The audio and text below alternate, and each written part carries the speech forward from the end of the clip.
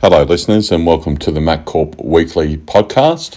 And this is for week ending Friday, the 13th of November 2020. And this is for all the ASX resource stocks with a share price of 1 cent or higher. And this is an information podcast only. Please read our disclaimer on our podcast page. All right, a reasonable week of statistics and a positive week overall for the sector. But let's start with the number of ASX resource companies that traded this week with a share price of 1 cent or higher. And there were 606 that traded this week, down slightly from 609 last week. Volume is up slightly to 6.6 billion, up from 6.3 billion last week.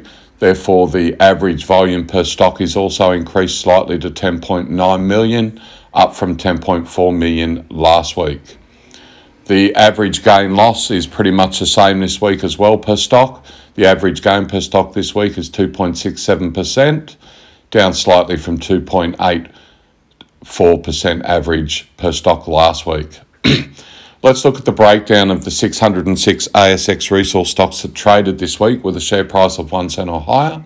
And there were 288 with gains, down from 322 last week. That's still a positive, but obviously it's gone backwards a little bit. Number of no gains is the same as last week, 85, and the amount of losses is increased to 233 from 202 last week, so slight decrease there in the amount of losses. All right, let's look at the top 5 best performing ASX resource stocks for this week, and they were at number 1, Crater Gold Mining Limited, ASX code CGN, and it had a percentage gain of 209.09% for the week. At number 2, we have Azure Minerals Limited, ASX code AZS, and it had a weekly gain of 147.22% this week. So congrats to both number 1 and number 2 holders of CGN and AZS with over 100% gains. So great gains and positive activity there with those two stocks. At number 3, we have Thomson Resources Limited, ASX code TMZ. It had a percentage gain of 77.63% this week. At number 4, Stone Resources Australia Limited, ASX code SHK, and it had a percentage gain of 62.50% this week. And rounding off at number 5 is Euro Manganese, ASX code EMN, and it had a percentage gain of 57.78% this week. So again, congrats to all holders of those top 5 stocks being CGN, AZS, TMZ, SHK and EMN. Congrats to all holders of those top 5 stocks with positive gains and activity in volume for the week. All right, let's move on and look at the commodities performance this week. And the best performing commodities were silver, copper, gold, iron ore, nickel and oil and gas, all performing well this week. The highest traded stock this week was Resources and Energy Group Limited, ASX code REZ, and 29.32% of the company was traded this week. Looking at project locations, the best project locations performance-wise was Lachlan Fold Belt, predominantly in New South Wales, Australia, but also Queensland and Victoria, Australia as well. And also Kalgoorlie, located in Western Australia, also performing well this week. Looking at the general top 20 best performing ASX resource stocks for this week and their percentage staff admin versus percentage project spend for the last 12 months, and it's sitting at 53.94% spent on staff admin over the last 12 months, leaving just over 46% on projects. That is a huge improvement from last week, where the average on staff admin percentage was 64.91%, so it's improved to 53.94% this week. And as far as the top 20 and their project spend over the last 12 months, it's sitting at $41 million. And we'll compare that later on in the podcast with the ERP statistics, which we're moving on to now. So looking at the ERP statistics, there are 148 ASX resource stocks with a share price of 1 cent or higher that traded this week that use an ERP software solution. That's down slightly from 149 last week. The average gain loss is still at a positive average gain of 0.97% per stock this week. That has dropped significantly from an average 3.83% average gain last week. Looking at the volume is increased this week to 2.2 billion, up from 1.72 billion last week.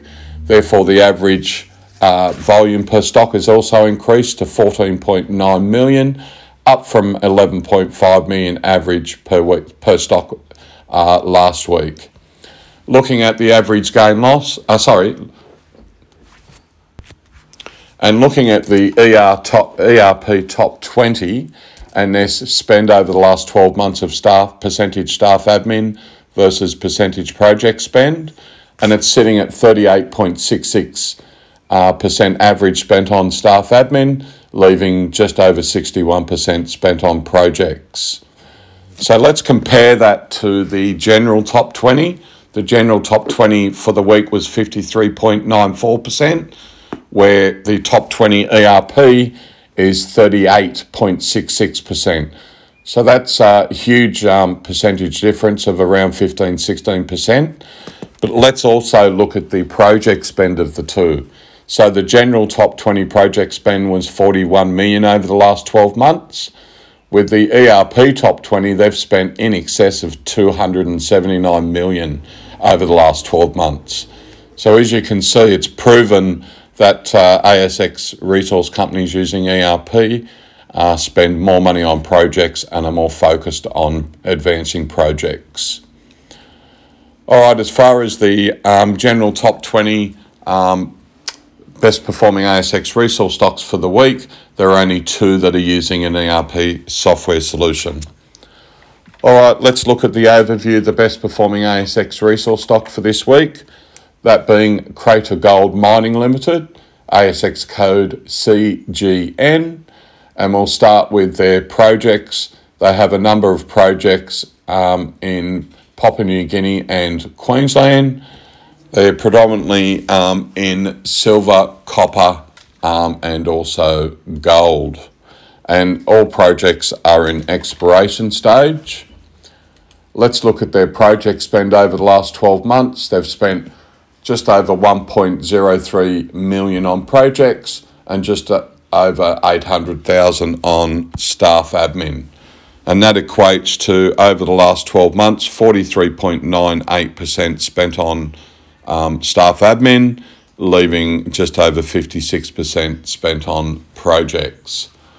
Looking at money in the bank, and this is excluding any recent or up-and-coming capital raise, and they have around $100,000 in the bank.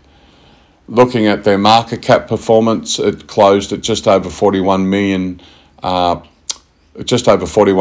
market cap this week. Looking at shares on issue, they have just over 1.22 billion shares on issue. And let's look at their share price performance for 2020.